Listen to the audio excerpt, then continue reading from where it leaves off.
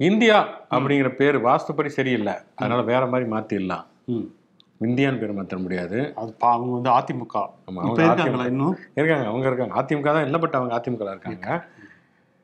என்னன்னா, இது வரைக்கும் டிஜிட்டல் இந்தியா, தூய்மை இந்தியா, ஆன்டி இண்டியன் இப்படிலாம் சொல்லிக்கிட்டு இருந்தவங்க டக்குன்னு எதிர்கட்சிகள் இந்தியா அப்படின்னு தன்னுடைய கூட்டணிக்கு பேர் வைக்கவுமே அந்த இந்தியாவே கல்யாண சம்பந்தம், பொம்மை சம்பந்தம் மாதிரி இந்தியா அவங்களுக்கு வந்து இனிமேல் தமிழ், இங்கிலீஷ், ஹிந்தி, சமஸ்கிருதம், பப்வானி கினியா எல்லா மொழியிலும் பிடிக்காத ஒரே வார்த்தை இந்தியா. இந்தியா அப்படின்னு. ஆமா, இந்தியாங்கிறது வந்து அடிமைத்தனத்தின் அடையாளம்.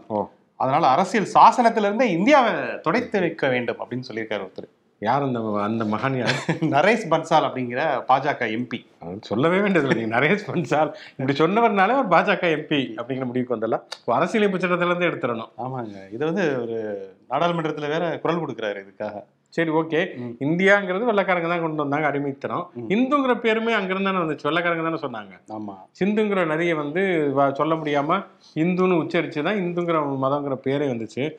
அப்ப அது என்ன பண்ணுவாங்கன்னா, இந்துங்கிறது வந்து இப்போ சந்துனா மாற்றி வைக்க முடியும். ஏங்க நீங்க வேற அதை எடுத்து என்ன பண்ணாங்க? இப்போ இந்து மக்கள் கட்சி இல்லை, இந்தியா INDIA அது வந்து எதிர்கட்சியினர் வந்து கூட்டணிக்கு அந்த பேரை வச்சுட்டாங்க. ஓகே, ஸோ இனிமே வந்து எங்களுக்கு வேக் அதான் அது அந்த மொமெண்ட்டுக்கு தான் போயிட்டாங்க இப்போ, சம்பந்த மொமெண்ட்டுக்கு. அப்போ இவங்க இதனால வரைக்கும் பேசிட்டு இருந்த அந்த தேசபக்தி, தேசியம், தெய்வீகமும் இரு கண்கள் அதெல்லாம் அவ்வளவுதானா? அங்கே எல்லாம் நடிப்பா கோபால் அப்படிங்கிற மாதிரி தான் இருக்கிறது. ஆமாங்க, இந்தியா மேல இவங்களுக்கு பாசம் கிடையாது. இவங்களை பொறுத்த வரைக்கும் எதையாவது ஒன்று பண்ணி ஓட்டு வாங்குவது, ஆட்சியை பிடிப்பது அப்படிங்கிறது மட்டும்தான். மற்றபடி தேசபக்தி இப்போ திமுக திராவிட முன்னேற்ற கழகம் பேர் வச்சிருக்காங்க.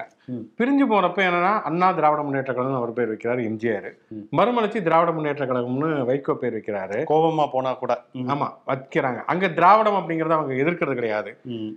நாங்க தான் உண்மையான திராவிடர்கள், நாங்க தான் உண்மையான திராவிட இயக்கம் அப்படின்னு பொதுவா சொல்றதுதான் ஒரு வழக்கமான ஒரு விஷயம். ஆனா அவங்க இந்தியான்னு பேர் வச்சா என்ன, நாங்க தான் உண்மையான இந்தியர்கள், எங்களுக்கு தான் சொல்லுவாங்க. அதான அடிப்படையான விஷயம், அப்படிதானே சொல்லுவாங்க. அப்ப இந்தியாங்கிற பேரை வேணா தூக்கி போட்டலாம் அப்படிங்கிற அளவுக்கு போயிட்டாங்க. அப்படின்னா இது நாள் வரைக்கும் ஏனையா ஒரு சின்னதா வந்து யாராவது தும்முனா கூட இந்தியாவுக்கு துரோகம், வெளிநாட்டுல போய் இப்படி பேசலாமா அப்படின்லாம் பேசிட்டு இருந்த ஆட்கள் அரசியலமைப்பு சட்டத்தில இருந்தே நீக்கணும் அப்படின்னு சொன்னா மாற்ற வேண்டியது இந்தியாங்கிற பேர் எல்லாம் இவங்கள அவங்களுடைய அந்த வரட்டு மூளையத்தான் மாத்தணும். அந்த பாகுபலியில சொன்னது மாதிரி வெட்ட வேண்டியது கைகளை அல்ல அப்படிங்கிற மாதிரி மாற்ற வேண்டியது இது இந்தியாவே கிடையாது, இவங்களை தான் சிந்தனையை. ஆமா, அப்படிங்கிற மாதிரியே தான் மக்கள் புரிஞ்சுக்குவாங்கன்னு சொல்லிட்டு ஷோக்குள்ள போவோம். இது சொல்றதை சொல்லட்டும் ஷோ ஒளிப்பதிவாளர் சந்திப்புடன் நான் சிவகுமார், நான் உங்கள் நண்பன் சரண்.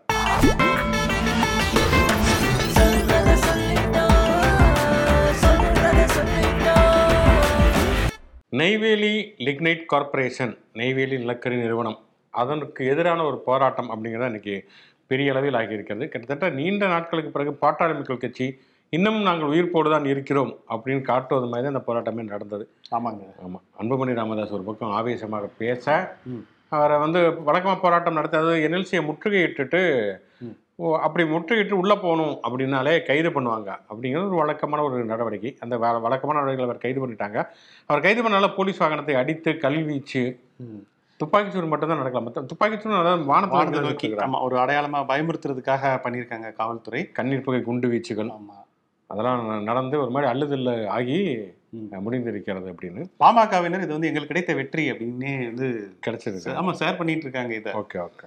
ஸோ ஒரு பக்கம் வந்து என்னென்னா விவசாயிகள் அவங்களுடைய நிலம் வந்து கையகப்படுத்த சுரங்கம் 2 விரிவாக்கம் அப்படின்னு சொல்லையிலேயே ஆரம்பத்திலிருந்தே நாங்கள் வந்து போராட்ட களத்தில் குதிப்போம் அப்படின்னு சொல்லி பாமக சொல்லிட்டு இருந்தது. விவசாயிகளுக்கு ஆதரவாக நாங்கள் வந்து மிகப்பெரிய போராட்டத்தை கொண்டு போவோம் அப்படின்லாம் சொல்லிட்டு இருந்தாங்க. அது என்னைக்கு தான் அது நடக்க போகுது அப்படின்னு சொல்லிட்டு ரொம்ப ஆர்வமாக பார்த்துட்டு இருந்தாங்க. கடந்த சில நாட்களாக சேத்தியாத்தோப்பு பக்கத்தில் இருக்கக்கூடிய மேல் வளையாமாதேவி, கரிவெட்டி, கத்தாலை, ஆத்தனூர் இந்த பகுதிகளில் வந்து நிலம் கையகப்படுத்தக்கூடிய வேலைகள் நடந்தது. ஸோ மக்கள் வந்து ஒரு போராட்ட இதை வந்து சொல்லியிருந்தாங்க. இது வந்து பாமக நாங்கள் வந்து முற்றுகை போராட்டத்தை வந்து நடத்துவோம் சொல்லி இன்னைக்கு தேதி குறித்து காலையில் முற்றுகை போராட்டம் NLCயை போய் பண்ணாங்க. ஸோ நீங்கள் சொன்ன மாதிரி ஒரு அடையாளமாக ஒரு கைது, அதை தொடர்ந்த பாமகவினர் வந்து அந்த கைது நடவடிக்கைக்கு கண்டனங்களை பதிவு செய்கிறது கொஞ்சம் வன்முறை இதாகவே மாறிடுச்சு. ஸோ காவல்துறைக்கும் பாமகவினருக்குமான அந்த தள்ளுமுள்ளில் நிறைய பேர் காயம்பட்டாங்க. பத்திரிகையாளர்கள் கூட நிறைய பேர் காயம்பட்டாங்க. காவல்துறை அதிகாரிகள் காயம்பட்டாங்க. நிச்சயமா இதில் என்னன்னா வந்து எதிர்த்தரப்புல இருந்து சொல்லப்படக்கூடிய ஒரு விமர்சனம் என்ன அப்படின்னா, இந்த இது என்எல்சிக்கு மாற்றப்பட்டது, நிலம் மாற்றப்பட்டது அப்படிங்கிறது, நிலத்தை அவங்க கொடுத்தது அப்படிங்கிறது இன்னைக்கு நேற்று நடந்ததில்லை. கிட்டத்தட்ட 10 ஆண்டுகளாகவே நடந்து கொண்டிருக்கிறது. இன்னும் சொல்லப்போனால் 2006 இருந்தே நிலங்கள் வாங்கப்படுகின்றன. அந்த சுரங்க விரிவாக்க பணிகளுக்காக நிலங்கள் வாங்கப்படுகின்றன. 2006 கொஞ்சம் கொஞ்சமாக நிலங்கள் வாங்கிட்டு இருந்திருக்கிறாங்க. ஆனால் என்னன்னா இந்த 10 ஆண்டுகளாக என்எல்சி பண்ண பெரிய தப்பு என்னன்னா, அவங்க நிலங்களை வாங்கினாலுமே கூட அவங்க அதுக்கப்புறம் அதை கையகப்படுத்துவதற்கான எந்த முயற்சியுமே எடுக்கல. வேலி போடுறது அந்த மாதிரி எதுவுமே பண்ணல. நிலத்தை வித்தாலும் கூட இவங்க விவசாயம் பண்றது இந்த மாதிரியான விஷயங்களை அவங்க பண்ணிக்கிட்டே இருந்திருக்கிறாங்க. இப்ப அவங்க விரிவாக்க பணிகளை ரொம்ப வேகமா நடத்தணும் அப்படிங்கிறதுனால ஈவன் டிசம்பர்லயே சொல்லியிருக்கிறாங்க. மாவட்ட ஆட்சியர் விளக்கம் தெரிவித்திருக்கார். டிசம்பர்லயே சொல்லியிருக்காங்க, நீங்க நாங்க இனிமேல் அந்த நெய்வேலி சுரங்க விரிவாக்க பணியை செய்ய போறதுனால விவசாயம் பண்ணக்கூடாது அப்படிங்கிற ஒரு வேண்டுகோள்லாம் டிசம்பர்ல விட்டுருக்காங்க. ஆனால் வழக்கமாக சும்மா இப்படிதான் போய் சொல்லுவாங்க, எப்பவுமே இப்படிதான் அப்படின்னு சொல்லிட்டு விவசாயம் நடந்திருக்கிறது. இப்போ பயிர்களை அழித்து அந்த நிலத்தை கையகப்படுத்துவது அப்படிங்கிறத ஒரு பெரிய பிரச்சனையாக மாறி இருக்கிறது. சீமானு, அண்ணாமலை, அன்புமணி ராமதாஸ் எல்லாருமே அதை கடுமையாக கண்டித்திருக்கிறார்கள். அப்போ இன்னொரு விஷயம் என்ன சொல்லுகிறார்கள் அப்படின்னு சொன்னால், இழப்பீட்டு தொகையை கூட தர வேண்டும். என்னன்னா 10 வருஷத்துக்கு முன்னால் அவங்க வாங்குறப்ப அதனுடைய லேண்ட் வேல்யூ ஒன்றா இருக்கும், இன்னைக்கு அதனுடைய லேண்ட் வேல்யூ வேற ஒன்றா இருக்கும். அப்படிங்கிறப்ப இவங்க அந்த நிலத்தினுடைய மதிப்பை ஏற்றித்தர வேண்டும் அப்படிங்கிறாங்க. ஆனால் என்எல்சி தரப்புலேருந்து என்ன சொன்னாங்கன்னா, அது நாங்கள் அப்போ வாங்கினப்ப இருந்த அந்த தொகையை தான் தர முடியும், இன்னைக்கு ஏறிடுச்சுங்கிறப்ப நாங்கள் எப்படி தர முடியும் அப்படிங்கிறது என்எல்சி தரப்பினுடைய வாதமாக இருக்கிறது. ஏன்னா என்எல்சி இந்த 10 வருஷமா அதை கண்டுக்காம விட்டதுனால அங்கே வழக்கமாக நிலத்தை வித்த பிறகும் கூட அவங்க வழக்கமான பணிகளை அவங்க செஞ்சாங்க அப்படிங்கிறது இன்னைக்கு ஒரு பெரிய பிரச்சனையாக இருக்கிறது. இன்னொன்று இதில் இன்னொன்று பார்க்க வேண்டியிருக்கிறது என்னன்னா, இப்போ அண்ணாமலை, சீமான் எல்லாருமே என்னன்னா தமிழ்நாடு அரசை குற்றம் சுமத்துகிறார்கள். ஆனால் அடிப்படையில் என்எல்சிங்கிறது ஒரு மத்திய அரசு பொதுத்துறை நிறுவனம். அதுக்கு ஆனால் நிலத்தை கையகப்படுத்தி தர வேண்டிய வேலை தமிழ்நாடு அரசுக்கு இருக்கும் போல இருக்குது. அதேமாதிரி இப்படி ஒரு போராட்டம் இருந்தால் சட்டம் ஒழுங்கை காக்க வேண்டிய பொறுப்புமே மாநில அரசுக்கு தான் இருக்கிறது. ஆனால் ஒரு வார்த்தை கூட அண்ணாமலை தமிழ்நாடு அரசை மத்திய அரசை பற்றி ஒரு வார்த்தை கூட பேசாமல் தமிழ்நாடு அரசையே ஒரு குற்றம் சுமத்துகிறார் அப்படின்னு சொன்னால், அன்புமணியுமே கூட இந்த ஆர்ப்பாட்டத்தில் பார்த்தோம்னா என்எல்சி இவர் குற்றம் சுமத்துகிறார், தமிழ்நாடு அரசு திமுக அரசு இவர் குற்றம் சுமத்துகிறார், விமர்சிக்கிறாரே தவிர மத்திய அரசு பற்றி அவர் ஒன்றுமே பேசவில்லை. கூட்டணியிலேயே இருக்காங்க. ஆமாம், கூட்டணியில் இருக்கிறாங்க, கூட்டத்திலையும் கலந்துக்கிட்டாங்க. அதனால நோகாம பேசணும் அப்படிங்கிற ஒரு கட்டாயத்தில் இருப்பார் போல. ஸோ அதனால தான் இன்னைக்கு அமைதி காத்து இது ஒரு பெரிய ஒரு அடையாள கைது மாதிரி தான் இது ஆக்சுவலி. ஆமாம், அது உண்மையிலேயே அரசியல் ஆதாயத்துக்காக பண்ணுறாங்களா, எலெக்ஷன் வர்றதுனால கையில் எடுக்கிறாங்களா, தங்களுக்கு ஒரு மாஸ்க் காட்டணுங்கிறதுக்காக, அல்லது உண்மையிலே பொதுமக்கள் நலன் சார்ந்து அதை பண்ணுறாங்களாங்க மாதிரி 2 வேறு தரப்பு விமர்சனங்கள் இருக்கின்றது. ஆனாலும் என்எல்சி நிர்வாகம் இதில் தலையிட்டு இதுக்கான ஒரு சுமூகமான முடிவை எடுக்கணும். ஏன்னா அவங்க நிலத்தை வாங்கிட்டாங்க, கையகப்படுத்திட்டாங்க. ஆனால் அதே நேரத்தில் ஏன் 10 ஆண்டுகளாக அதுக்கு மேலே எந்த நடவடிக்கையுமே அவங்க எடுக்காமல் இருந்தாங்க? இப்போ பொதுமக்களுக்கான போராட்டங்களை குறிப்பாக விவசாய நிலங்களை தந்தவர்களுக்குன்னா அந்த விவசாய அறுவடையெல்லாம் முடிகிற வரைக்கும் அவங்க வெயிட் பண்ணி அதுக்காக காத்திருந்திருக்கலாம். அல்லது அதுக்கு இன்னுமே இழப்பீடு இதுக்கு மேலே ஏற்றி தருவது சாத்தியமா அப்படிங்கிற ஒரு பேச்சுவார்த்தை சுமூகமான ஒரு பேச்சுவார்த்தையை நடத்தி அவங்களுக்கு உண்மையிலே விரிவாக்கத்துக்கான அந்த நிலம் தேவை அப்படி என்றால் பேச்சுவார்த்தையை நடத்தி நீங்க சொன்ன மாதிரி அவங்களுக்கான அந்த கூடுதலான தொகையை கொடுத்து அதை பண்ணலாம். அமைதி வழியில இது நடக்கணும். இல்லைன்னா இது ஒரு அரசியல் ஆதாயத்துக்கான ஒரு போராட்டமாகவே மாறிடுமோ அப்படிங்கிற ஒரு அச்சமும் இருக்கிறது. ஏன்னா இன்னைக்கு கடலூர் மாவட்டமே ஸ்தம்பித்து போயிருக்கிறது. இங்கிருந்து டிஜிபியிலிருந்து ஒட்டுமொத்த காவல்துறையுமே கிட்டத்தட்ட அங்கேதான் போய் குழுமி இருக்காங்க. கடலூரே மையம் கொண்டிருக்காங்க அப்படின்னு சொல்லலாம். ஏன்னா இது பெரிய வன்முறையாக கலவரமாக மாறிவிடக்கூடாது அப்படிங்கிற ஒரு அச்சம் எல்லாருக்குமே இருக்கு. ஸோ அதனால இது ஹேண்டில் வித் கேர் அப்படிங்கிற மாதிரி தான் இன்னும் இப்போ நெய்வேலியாக இருக்கட்டும், நெய்வேலி நிலக்கரி சுரங்கம், இந்த நிலக்கரி சுரங்கம் தொடர்ச்சியாக நிலத்தடி நீரையே காலி பண்ணிருச்சுங்கிற மாதிரியான விமர்சனங்களுமே இருக்கிறது. கடலூர் சிப்காட்டு அதுவுமே அங்கே சுற்றுச்சூழலை கெடுத்து விட்டது அப்படிங்கிற மாதிரியான நிறைய விஷயங்கள் விமர்சனங்கள் இருக்கிறது. ஆனால் இது இன்னைக்கு நேற்றுக்கு நடக்க ஆரம்பிச்சதில்லை. நெய்வேலி நிலக்கரி சுரங்கம் எத்தனையோ ஆண்டுகளுக்கு முன்பு தொடங்கி நடக்கக்கூடிய ஒரு பணியாக இருக்கிறது. அப்படிங்கிறப்ப அதை வெளியேறணும் அப்படிங்கிற ஒரு கோரிக்கையுமே பாமகவில் வைக்கிறார்கள். எப்பயுமே இப்போ தமிழ்நாடுக்கும் கர்நாடகாவுக்கும் ஒரு பிரச்சனை, காவேரி பிரச்சனைனா நெய்வேலியிலேருந்து போகக்கூடிய மின்சாரத்தை கர்நாடகாவுக்கு தராத, அல்லது கேரளா முல்லை பெரியார் பிரச்சனை கேரளாவுக்கு தராத, நெய்வேலியில் உற்பத்தி ஆகக்கூடிய எல்லா மின்சாரத்தையும் தமிழ்நாடு தான் பயன்படுத்தணும் அப்படிங்கிற மாதிரியான கோரிக்கைகள்லாம் கட்சிகள் வைப்பது. காவிரி போராட்டம் கூட நெய்வேலியில தான் நடந்தது. சினிமா அவங்க பாரதி ராஜா அவங்களுடைய தலைமையில் நடந்தது அப்படிங்கிறத நம்ம பார்த்துருக்கிறோம். ஆனால் என்னன்னா இது அப்பப்போ எழுந்து அடங்கக்கூடிய ஒரு பிரச்சனையாக மட்டும்தான் எழுந்திருக்கிறது. இப்போ இது வேற ஒரு பிரச்சனையாக நிலத்தை கையகப்படுத்துவது அப்படிங்கிற மாதிரியான ஒரு விஷயமாக இருக்கிறது. அப்படிங்கிறனால ரொம்ப கவனமாக பார்த்து இதை பண்ண வேண்டியது அப்படிங்கிறத விஷயம். எடப்பாடி பழனிசாமி அறிக்கை விட்டுருக்காரு. அவர் இதுக்கு சம்பந்தமே இல்லாத மாதிரி அவர் ஒரு அறிக்கை விட்டுருக்காரு. ஏன்னா 10 வருஷத்துக்கு முன்னாடியே அவங்க ஆட்சி காலகட்டத்தில் தான் இது நிலத்தை அவங்க வாங்கினாங்க அப்படிங்கிறது இருக்குது. 10 வருஷம் ஒன்றும் பண்ணலை அப்படிங்கிறப்ப அவருமே ஒரு பக்கம் அறிக்கை விட்டுருக்காரு, இழப்பீட்டு தொகையை ஏற்றி தர வேண்டியதானு. ஆனால் இதுக்கெல்லாம் பதில் சொல்ல வேண்டிய பொறுப்பு நெய்வேலி நிலக்கரி நிறுவனத்துக்கும் அதை வந்து கட்டுப்பாட்டில் வச்சிருக்கக்கூடிய மத்திய அரசு தான் அதுக்கான கடமை இருக்கிறது. அது என்ன சொல்லுவாங்கன்னு பார்ப்போம். கொடநாடு கொள்ளை மற்றும் கொலை வழக்கு அது தொடர்பான விசாரணை சிபிசிஐடிக்கு மாற்றப்பட்டு கோர்ட்டில் நடந்து கொண்டு இருக்கிறது. ஆமாம், மறுபடியும் செப்டம்பர் 8ஆம் தேதி ஒத்தி வச்சிருக்காங்க. அதுக்கு என்னைக்கு விடிவு காலம் பிறக்கும் அப்படிங்கிறது தெரியல. இது ரொம்ப ஒரு குழப்பமாகவே போயிட்டு இருக்கு. ஆரம்பத்தில் ஐஜி சுதாகர் தலைமையில் ஒரு பெரிய ஒரு விசாரணை வந்து போயிட்டு இருந்தது. நேர்மையான முறையில் நடக்குது. கூடிய விரைவில் குற்றப்பத்திரிகைகள் தாக்கல் செய்வாங்க. மிகப்பெரிய ஒரு முதலை வந்து மாட்டப்போகுது அப்படின்லாம் வந்து சொல்லிட்டு இருந்தாங்க. சிபிசிஐடிக்கு போன பிறகு அது வந்து கிணத்துல போட்ட கல் மாதிரி தான் ஆயிடுச்சு. அப்பப்ப செய்திகளில் வரையில மாவட்ட அந்த அளவில் இருக்கக்கூடிய நிருபர்கள் அந்த செய்திகளில் பார்த்தா சின்னதாக வரும். இன்னைக்கு வந்து வாளையார் மனோஜ் வந்து ஆஜராயிருக்காரு. இன்னைக்கு வந்து இன்னொருத்தர் வந்து 2 பேர் தான், அந்த மனோஜும் இன்னொரு ரூபனும் யாரோ ஒருத்தர், அந்த 2 பேருமே வந்து சயான், இந்த 2 பேரும் மாற்றி ஆஜராகிருக்காங்க. ஸோ இன்னைக்கு வந்து ஆஜராகி அந்த கோர்ட்டில் நேற்று நீ போனே இன்னைக்கு நான் போறேன் அவங்க முறை வச்சுக்குவாங்க போல. இப்போ செப்டம்பர் 8 வரைக்கும் 8ஆம் தேதி ஒத்தி வச்சிருக்காங்க நீதிபதி ஸ்ரீதர். அதில் என்ன சிபிசிஐடி இன்னமும் குற்றப்பத்திரிகை தாக்கல் செய்யவில்லை அப்படின்னு சொல்றாங்க. அது என்ன, ஏன்னா இப்ப திமுக அரசு வந்து 2 ஆண்டுகள் ஆகிவிட்டன அப்படிங்கிறப்ப கொடநாடு கொலை வழக்குங்கிறத ரொம்ப பரபரப்பா பேசிட்டு இருக்காங்கிறப்ப இப்ப முன்னாள் அமைச்சர்கள் மீதான ஊழல் வழக்குகளை விசாரிக்கிறது கூட கவர்னர் தடையா இருக்காரு அப்படின்னு சொல்லலாம். இதுக்கு ஏன் இன்னும் போட்டு இழுக்கிறாங்க? என்னதான் அங்க நடந்தது, உண்மை என்ன அப்படிங்கிற ஒரு விஷயம் இருக்கு. எடப்பாடி பழனிசாமி எல்லாம் என்ன சொல்றாருன்னா, நீங்க இந்த சயான் இவங்களுக்கெல்லாம் வந்து ஆஜரானதே திமுக வக்கீல்கள் தான் ஆஜரானாங்க. திமுக தரப்பு என்ன சொல்றாங்கன்னா, அவங்க உண்மையான குற்றவாளியே இல்லை, அவங்களை வந்து பழியாக்குறதுக்காக தான் எடப்பாடி பின்ல அதை பண்ணாங்கிறது.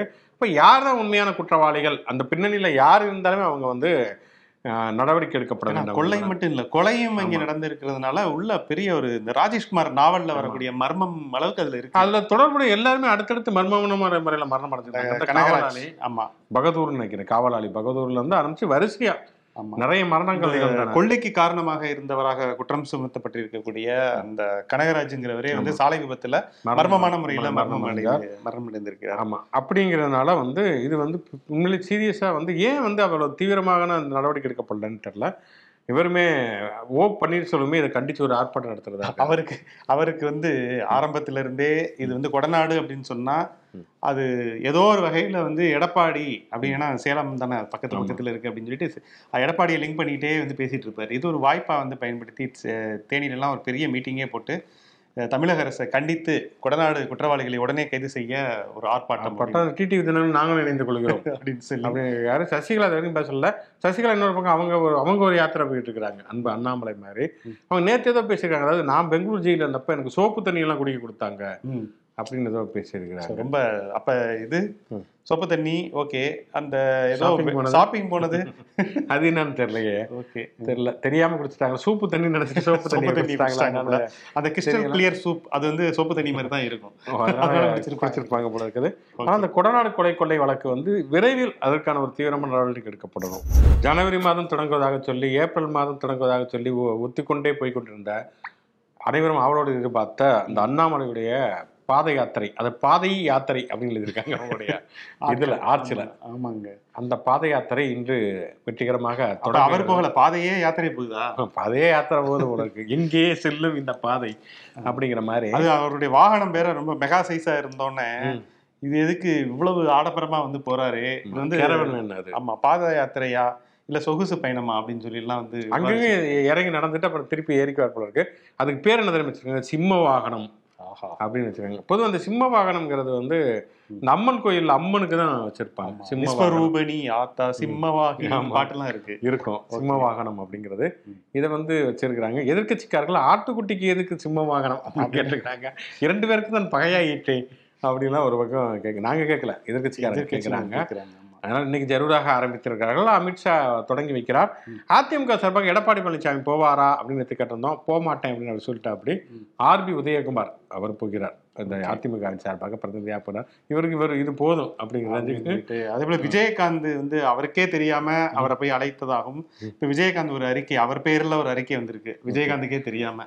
ஏன்னா சிங்கை ஜின்னா அப்படின்னு சொல்லிட்டு அங்கே ஒருத்தர் இருக்காரு தேமுதிகால, சிங்கை ஜின்னா ரைமிங்கா. அவர் வந்து அங்கே மாவட்ட செயலாளராக இருக்காரு தேமுதிகால.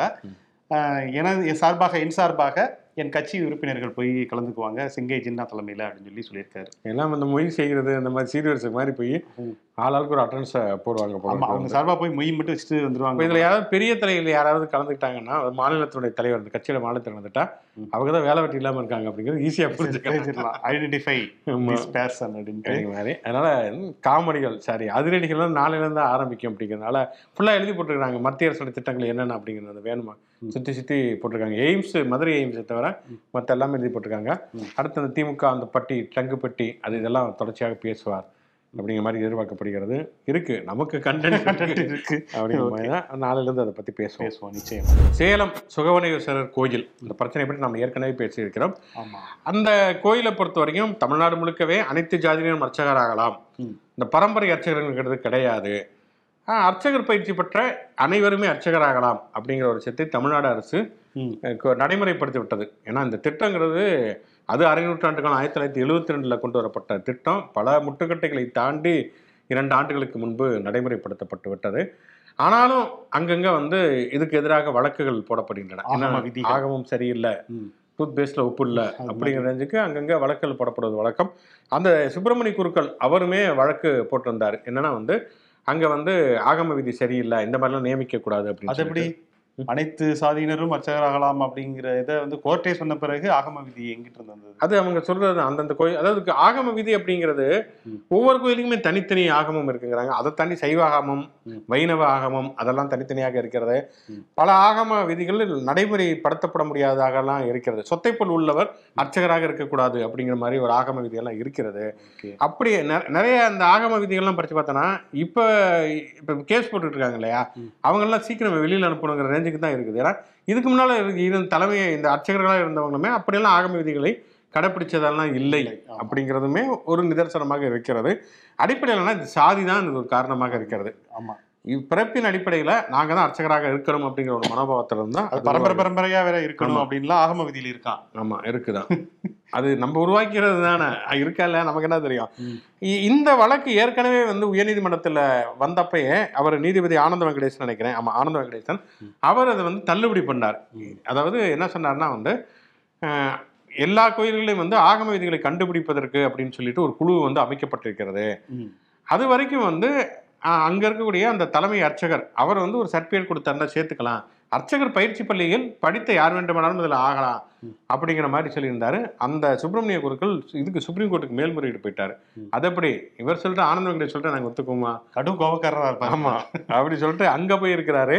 அங்க போனோம்னா அரசுக்கு என்ன சொல்லியிருக்காருன்னா ஆகமம் கண்டறியும் குழு இருக்கு இல்லையா, அந்த குழுக்கு எதிராக கேஸ் போட்டவர் இவர் தாங்க அப்படின்னு இருக்கிறாங்க. ஒரு பக்கம் ஆகம விதிகள் அப்படின்னு பேசிட்டு இருந்தவர் இவர் தான். ஆகமம் எதெல்லாம் எந்தெந்த கோயில் என்னென்ன ஆகமம் இருக்கு அப்படின்னு ஆராய்வதற்காக ஒரு குழு போட்டா அதை எதிர்த்து கேஸ் போட்டவர் இவர் தான். டபுள் ரோல் பண்ணி இருந்திருக்காரு. அவருக்கு எதிராக அந்த வினை திரும்பி அந்த அந்நியன் படத்துல இவர் சொல்லுவார் இல்லையா பர்சனாலிட்டி, ஆமா அவரும் இவரும் அவரா அப்படிங்கிற மாதிரி அவரே கேஸ் போட்டு அவரே போயிருக்கிறாரு. அதனால அந்த வழக்கை இந்த மேல்முறையீட்டு வழக்கை தள்ளி வைத்திருக்கிறது. ஆனால் ரொம்ப ஒரு கராராக ஒரு விஷயம் என்ன சொல்லியிருக்கிறாங்க அப்படின்னு சொன்னா, சாதி என்பது அர்ச்சகராவதற்கான தகுதி கிடையாது, அர்ச்சகராவதில் ஜாதியை கொண்டு வரவே கூடாது அப்படிங்கிற ஒரு விஷயத்தை சொல்றாங்க. எந்த சாதியினரும் அர்ச்சகராவதற்கு எந்த தடையும் கிடையாது. அதனால் இந்த வழக்கு தள்ளி வைக்கப்பட்டாலும் கூட அனைத்து ஜாதியினரும் அர்ச்சகராகலாம், சாதி என்பது அர்ச்சகராவதற்கான தடை கிடையாது அப்படிங்கிற ஒரு தீர்ப்பு மிக முக்கியமான ஒரு சமூக நீதி வரலாற்றில் மிக முக்கியமான ஒரு தீர்ப்பு அப்படின்னு. நிச்சயமா. இது பற்றி உங்களுடைய கருத்து எதா இருந்தாலும் கமெண்ட் செக்ஷன்ல சொல்லுங்க, தெரிஞ்சுக்க ரொம்ப ஆர்வமாக இருக்கிறோம். ஒரு பக்கம் எங்க ஜாதிக்காரர் தான் அர்ச்சகர் ஆகணும், அந்த ஜாதிக்காரர் கோயிலுக்குள்ளே நிலையக்கூடாது அப்படிங்கிற மாதிரியான விஷயங்கள், இன்னொரு பக்கம் மதம் சார்ந்த விஷயங்கள், இனம் சார்ந்து மணிப்பூரில் நடக்கக்கூடிய ஒரு வன்முறை, இதெல்லாம் ஒரு பக்கம் இருந்தாலுமே கூட ஆறுதல் அளிக்கக்கூடிய சில செய்திகளுமே நம்ம கண்டிப்பாக சொல்ல வேண்டியதெல்லாம் தேவை. இதைத்தான் எடுத்து சொல்லணும். இன்னும் மனிதநேயம் மரித்து போகவில்லை, மக்கள்கிட்ட இன்னும் அன்பு நிரம்பி வழியுது அப்படிங்கிறதுக்கான செய்திகள் தான் இது. ஆமாம் நிச்சயமா. என்னன்னா மணிப்பூரில் ஒரு தமிழர், மணிப்பூரில் வசிக்கக்கூடிய ஒரு தமிழர், அவர் 7 வயசுலேயே மணிப்பூர் போயிட்டார். இங்கே தமிழ்நாட்டில் இருந்து ஜோசப் அப்படின்னு சொல்லி அங்கேயே வாழ்ந்து அங்கேயே இருக்கக்கூடிய ஒரு அங்கே மணிப்பூர் பொண்ணையே கல்யாணம் பண்ணி 5 குழந்தைகள் அவங்களுக்கு இருந்திருக்கிறாங்க. இந்த மணிப்பூர் கலவரம் வன்முறை வரவுமே நமக்கு உயிருக்கு உடைமைக்கு ஆபத்து வந்துடும்னால தப்பிச்சு இங்கே வந்திருக்கிறாங்க. இங்கே சென்ட்ரல் ரயில் நிலையத்தில் திக்கு தெரியாமல் அழைச்சிருக்காங்க. என்ன பண்ணுறது வந்துட்டாங்களே தவிர என்ன பண்ணுறதுங்கிறது தெரியல. ஏன்னா அவர் சின்ன வயசுலேயே போயிட்டனால அவருடைய உறவினர்கள் யார் என்ன எதுன்னு அவருக்கு தெரிஞ்சிருக்காது. அப்படி இருக்கப்போ மூர்த்தி அப்படிங்கிறவர் அந்த பக்கமாக போனவர் என்ன பிரச்சனை என்னதுன்னு கேட்காம இந்த மாதிரி சொல்லியிருக்காங்க. ஒன்றும் பிரச்சனை இல்லை வாங்க அப்படின்னு சொல்லிட்டு அவங்களுக்கு சாப்பாடு 3000 ரூபாய் இவர் கை காசுல கொடுத்து வாடகை வீட்டு வாடகை வச்சிருக்காரு, தங்க வச்சிருக்கிறது முழுக்க உதவி செஞ்சுட்டு அதுக்கப்புறம் நேரடியா கூட்டிட்டு போய் சிஎம்சிஎலுக்கு கூட்டிட்டு போய் அதை ஒரு மனுவா கொடுத்துருக்காங்க இவங்களுக்கு ஏதாவது பண்ணணும் அப்படின்னு சொல்லிட்டு. மாவட்ட ஆட்சித்தலைவருமே அவரை கூப்பிட்டு அந்த மூர்த்தியை கூப்பிட்டு பாராட்டிருக்காரு. செங்குன்றத்தை சேர்ந்த மூர்த்தியை வந்து கூப்பிட்டு பாராட்டி இருக்கிறார் அப்படிங்கிறது. அதே மாதிரி பார்த்தோன்னா இன்னொரு பக்கம் நேற்று அந்த தர கலந்தாய்வு தரவரிசை, நீட் தேர்வில் வந்து தேர்வான அரசு பள்ளி மாணவர்களுக்கான அந்த கலந்தாய்வு தரவரிசை வெளியானது. அதில் பார்த்தோம்னா வந்து அந்த 7.5% அந்த அரசு பள்ளி மாணவர்களுக்கான இடஒதுக்கீட்டில் வந்ததை தாண்டி அவங்களுக்கு நிறைய பேர் முகம் தெரியாமல் ஹெல்ப் பண்ணியிருக்காங்க. ஒரு பொண்ணு வந்து 7வது வரிசையில் இருந்திருக்கிறாங்க, அன்னபூரணி அப்படின்னு ஒரு அரசு பள்ளி மாணவி தான். அவங்களுக்கு யார் உதவி பண்ணாலும் வெளிநாட்டிலேருந்து ஒரு பாரூக் அப்படிங்கிற ஒருத்தர் 2 லட்ச ரூபா வந்து கோச்சிங் போகிறதுக்காக உதவி பண்ணியிருக்காரு. அது மட்டும் இன்னும் 3 பேர் புகழேந்தி கணேஷ் அப்படிங்கிற மாணவர்கள், அவங்களுக்குமே வந்து இந்த மாதிரி முகம் தெரியாத மனிதர்கள் பேர் கூட இந்த மாதிரி சொல்ல தயக்கம் காமிச்சு முகமே எங்களுக்கு வேணாங்க, அந்த எங்களுக்கு அடையாளம் தெரிவிக்க வேணா நாங்கள் உதவி பண்ணுறோம் அப்படின்னு சொல்லிட்டு ஒரு பக்கம் ஜோசப்புக்கு மூர்த்தி உதவி பண்றாரு, இன்னொரு பக்கம் அன்னபூரணிக்கு பாருக்கு உதவி பண்றாரு அப்படின்னு சொல்லிட்டு எல்லாருமே ஒரு மதம் கடந்த ஒரு மனித நேயம் அப்படிங்கிறது மக்கள் சரியாகத்தான் இருக்கிறார்கள். மக்களை பிரிக்கக்கூடிய அரசியல்வாதிகள் அவங்க தான் ரொம்ப ரொம்ப இதா இருக்காங்க. அவங்க இப்ப வந்து மக்களையும் மாத்தணும், இந்தியாவையும் மாத்தணும் அப்படின்னு இருக்காங்க. ஆமா, அதனால வந்து இந்தியா என்பது உண்மையிலேயே வந்து அது ஏதோ வந்து இமய முதல் குமரி வரை இருக்கக்கூடிய அந்த எல்லை பகுதியெல்லாம் கிடையாது, நிலப்பரப்பு. இவங்க தான் இந்த பாருக்கு, இந்த அன்னபூரணி, ஜோசப்பு, மூர்த்தி இவங்கெல்லாம் சேர்ந்ததுதான் இந்தியா. அந்த இந்தியாங்கிறது என்னைக்குமே வந்து ஒரு வலிமையானதாக இருக்கணும். அதுதான் ஒரு அஸ்திவாரமா இருக்கும் அப்படின்னு சொல்லிக்கும். நிகழ்ச்சியின் கடைசி செக்மெண்ட் தேதி சொல்லும் செய்தி. இன்று யாருடைய பிறந்த நாள், நினைவு நாள் மற்றும் சுவாரஸ்யமான சம்பவம் அப்படின்னு பார்க்கறதுனால நம் பார்வையாளர் வந்திருக்கக்கூடிய கமெண்ட். நம்முடைய அன்பு நேயர் தொடர்ந்து நம்முடைய நிகழ்ச்சியை பார்த்து கொண்டிருக்கக்கூடிய ராஜா நாகராஜ் சந்தியா தம்பதியர் சார்பாக அவர் வந்து ஒரு கோரிக்கை வந்து வச்சிருக்காரு. அவருடைய உடன்பிறப்பான அக்காவின் அன்பு மகள் சுகுணா தங்கத்திற்கு இந்த ஷோ சார்பாக வாழ்த்துக்கள் சொல்லணும்னு சொல்லிட்டு தாய்மாமன் அவருடைய சார்பாக நாமும் சேர்ந்து வந்து வாழ்த்துவோம். சந்தியா, பிருத்வி, பிரக்யா எல்லாருடைய சார்பாகவும் அவங்க வீட்டு குட்டி இளவரசிக்கு எங்களுடைய இனிய பிறந்தநாள் நல்வாழ்த்துக்கள். ஓகே, அதை தாண்டி இன்றைக்கு பிறந்தநாள் நினைவு நாள் கொண்டாடக்கூடிய செலிபிரிட்டிகள் அப்படின்னு பார்த்தோம்னா ஏவி மெய்யப்பனார் அவருக்கு இன்றைக்கு பிறந்தநாள். அதாவது தமிழ் சினிமா உலகத்துடைய ஒரு சகாப்தம் அப்படின்னே சொல்லலாம். அந்த ஏவிஎம் உருண்டை சுத்திக்கிட்டு இருக்கிறப்ப உருண்டையை பார்த்துட்டு தான் உள்ள போய் சாதிச்சதெல்லாம் சொல்லுவாங்க. ஆமா, இன்னொன்று வந்து பாரதியார் பாடல்களை வந்து முதல்ல தமிழ் சினிமாவில் பயன்படுத்த ஆரம்பித்தது அவங்க தான். முறைப்படி ரைட்ஸ் வாங்கி நிறைய படங்களில் பயன்படுத்த ஆரம்பிச்சிட்டாங்க. பிரம்மாண்டம் அப்படிங்கிறத அவங்க வந்து தொடர்ச்சியாக காட்டிக்கிட்டு இருந்தவங்க. அதனால ஏவி மெய்யப்பனார் இன்னைக்கு ஏவிங்கிறது பெரிய அளவில் படங்கள் பெருசாக பண்ணுறது இல்லை அப்படின்னாலும் கூட இந்த மியூசியம்லாம் போய் பார்க்கலாம். வந்து அவங்க எடுத்த படங்களோட அந்த மியூசியம்லாம் வைத்திருக்கிறார்கள். கண்டிப்பாக படிக்க வேண்டிய ஒரு வரலாறுங்கிறது ஏவி மெய்யப்பனார். அவரை நாம் நினைவு கூறுவோம். நடிகர் தனுஷ் அவருக்கு இன்றைக்கு பிறந்தநாள். உண்மையிலே தமிழ் சினிமாவில் மிக முக்கியமான ஒரு நடிகர். தமிழ் சினிமாவில் மட்டும் இல்லை, அங்கிட்டு பாலிவுட்டு, ஹாலிவுட் வரைக்கும் போயிட்டாரு அவரு. ஓகே, ஆரம்பத்தில் அவருடைய முகத்தை கிண்டலடித்தவர்களும் உண்டு, தோற்றத்தை ஒல்லியா இருக்காரு அப்படின்னு சொல்லிட்டு அதே அடையாளமா மாத்தி நடிப்பு திறமையால அதை மறக்கடிக்க செய்தவர். நிறைய படங்கள் அவருடைய படங்களை சொல்லலாம். முதல் அதாவது அவருடைய காதல் கொண்டேன் படத்துல இருந்து ஆரம்பிச்சு கர்ணன் வரைக்கும் வந்து நிறைய படங்கள்ல வந்து தன்னை வந்து நிரூபித்த ஒரு நடிகர். ஒவ்வொரு கட்டத்திலுமே அவர் மாறிட்டார். புதுப்பேட்டில் தனுஷ் ஒரு மாதிரி இருப்பார், பொல்லாதவர்கள் ஒரு மாதிரி இருப்பார், ஆடுகளம் தனுஷ் வேற மாதிரி, கர்ணனில் வேற மாதிரி சொல்லிட்டு தன்னை வந்து புதுப்பித்து கொண்ட ஒரு கலைஞனாக இருந்தார். அதை தாண்டி ஒரு இயக்குனராகவும் அவர் வந்து தன்னை வந்து ஒரு என்டர்டைன்மெண்ட், ஒரு நல்ல என்டர்டைன்மெண்ட் கொடுத்தாரு. பாட்டு எழுதுறது மட்டும்தான் கொஞ்சம் இதாக இருக்குது, அது இன்னும் பண்ண முடியல. கவிஞராக இருக்கிறாரு. அதனால நடிகர் தனுஷ் மற்றும் நடிகர் மற்றும் இயக்குனர் தனுஷ் அவர்களுக்கு நம்முடைய பாட்டுமே நல்லா பாடுறாரு. பாடல்கள் நல்லா பாடுறாரு. அவருக்கு நம்முடைய இனிய பிறந்தநாள் வாழ்த்துக்களை தெரிவித்துக் கொள்வோம். உங்களுக்கு தனுஷ் படங்கள்ல அவர் பாடின பாடல்கள்ல அவருடைய ஒரே ஒரு படம் தான் டைரக்ட் பண்ணிருக்காரு. அடுத்த படம் 50வது படம் அவரே டைரக்ட் பண்ண போறாரு. தனுஷுடைய படங்கள்ல உங்களுக்கு பிடிச்ச படங்களுமே நீங்க கமெண்ட்ல போடுங்க. ஏவிஎம் படங்கள்லையுமே நீங்க போடலாம். அதே மாதிரி இன்னொரு நடிகர் துல்கர் சல்மான் அவருக்குமே பிறந்த மம்முட்டியுடைய புதுவனா இருந்தாலும் அவருக்கான தனித்த அடையாளத்தை வந்து மலையாள சினிமாவையும் தாண்டி பாலிவுட் வரைக்குமே இப்ப நிறைய படங்கள் பண்ண ஆரம்பிச்சாரு. இப்ப கோதா அப்படிங்கிற ஒரு படம் வரப்போகுது, கிங் ஆஃப் கோதா அப்படின்னு சொல்லிட்டு. ஸோ அந்த படத்துக்கும் ஒரு வாழ்த்துக்கள் சொல்லிடுவோம் துல்கர் சல்மானுக்கு. சிஐஏ உண்மையில நல்ல படம் அவர் நடிச்ச காம்ரேட் இன் அமெரிக்கா சூப்பரா, சல்யூட்னு ஒரு படம் அதுவுமே நல்லா பண்ணியிருப்பாரு. தமிழ்லையுமே வந்து ஓகே கண்மையில இருந்து நிறைய படங்கள் பண்ணியிருக்கிறாரு. கண்ணும் கொள்ளையெடுத்தாலாம். அப்புறம் இந்த ஏவி குமார் அண்ட் கல்யாண் குமார் ரெண்டு இசையமைப்பாளர் அண்ட் நடிகர், அவங்களுக்கும் இன்னைக்கு வந்து பிறந்த நாள். ஸோ அவங்களும் குமார் ஏவி குமார் நிறைய பாலச்சந்திர படங்கள் நிறைய மியூசிக் பண்ணியிருக்காரு. ஆமா ஆமா, பாலச்சந்தர் படம் தான் அதிகமா பண்ணியிருக்காரு அவருடைய கேரியர்ல. கல்யாண்குமார்ங்கிறது நெஞ்சம் மறப்பதில்லை படத்துல நடித்திருப்பார். சிறப்பான ஒரு நடிப்பை நடித்து கடைசியில சீரியல் வரைக்குமே வந்து நடிச்சிட்டு இருந்தாரு. நிறைய படங்கள் விஜயகாந்த் படத்துலலாம் ஒரு அப்பா வந்திருக்காரு. அதனால வந்து அவர்களையுமே நாம் நினைவு கூறுவோம். இன்னைக்கு நினைவு நாள் ஷாரு மஜும்தார் நக்சல்பாரி மூவ்மெண்ட் அப்படிங்கிற ஒரு இயக்கத்தை தொடங்கியவர். வசந்தத்தின் இடி முழக்கம் அப்படின்னு சொல்லுவாங்க. அது வந்து ஒரு ஆயுத பாதைக்கு போனது. அது மாதிரி நிறைய விமர்சனங்கள்லாம் ஒரு பக்கம் இருந்தாலுமே கூட முதலாளித்துவம் நிலப்பிரபுத்துவத்துக்கு எதிரான ஒரு பெரிய போராட்டத்தை வந்து தேர்தல் பாதையை தாண்டி ஒன்றை வந்து உருவாக்க முடியும் அப்படிங்கிறதுக்காக நிறைய இளைஞர்கள் அவர் பின்னால் போனார்கள். பிறகு அவரே வந்து காவல்துறை வன்முறையால் பலியானவர் ஷாரு மஜும்தார். அவரையுமே நாம் நினைவுகூறுவோம். மகாஸ்வேதா தேவி மேற்கு வங்கத்தை சேர்ந்த ஒரு எழுத்தாளர், மிக முக்கியமான ஒரு எழுத்தாளர். பழங்குடியினருக்கான உரிமைகளுக்காக தொடர்ந்து செயல்பட்டவங்க. நிறைய புத்தகங்கள் எழுதியிருக்காங்க. நிறைய சாகித்ய அகாடமியில இருந்து எல்லா விருதுகளும் இந்தியாவை தாண்டி உயரிய விருதுகள் என்னென்ன இருக்குமோ சமூக செயற்பாட்டாளருக்கும் எழுத்தாளருக்கான விருதுகள் நிறைய வாரி குவித்திருக்காங்க. மகாஸ்வேதாவி அவர்களையுமே நாம் நினைவு கூறுவோம். ஓகே, இன்றைக்கு நாளையை பொறுத்த வரைக்கும் நம்ம ஒரு விரிவான ஒரு சப்ஜெக்ட், இந்த வாரத்தோட ஒரு மிக முக்கியமான சப்ஜெக்ட் எடுத்துகிட்டு பேசுவோம். அது என்ன அப்படின்னு நீங்கள் கண்டிப்பாக கெஸ் பண்ணியிருப்பீங்க. அதேமாதிரி கமெண்ட்டில் போடுங்க. நாளை ஒரு விரிவான விஷயம் குறித்து பேசுவோம். சந்திப்போம். நன்றி.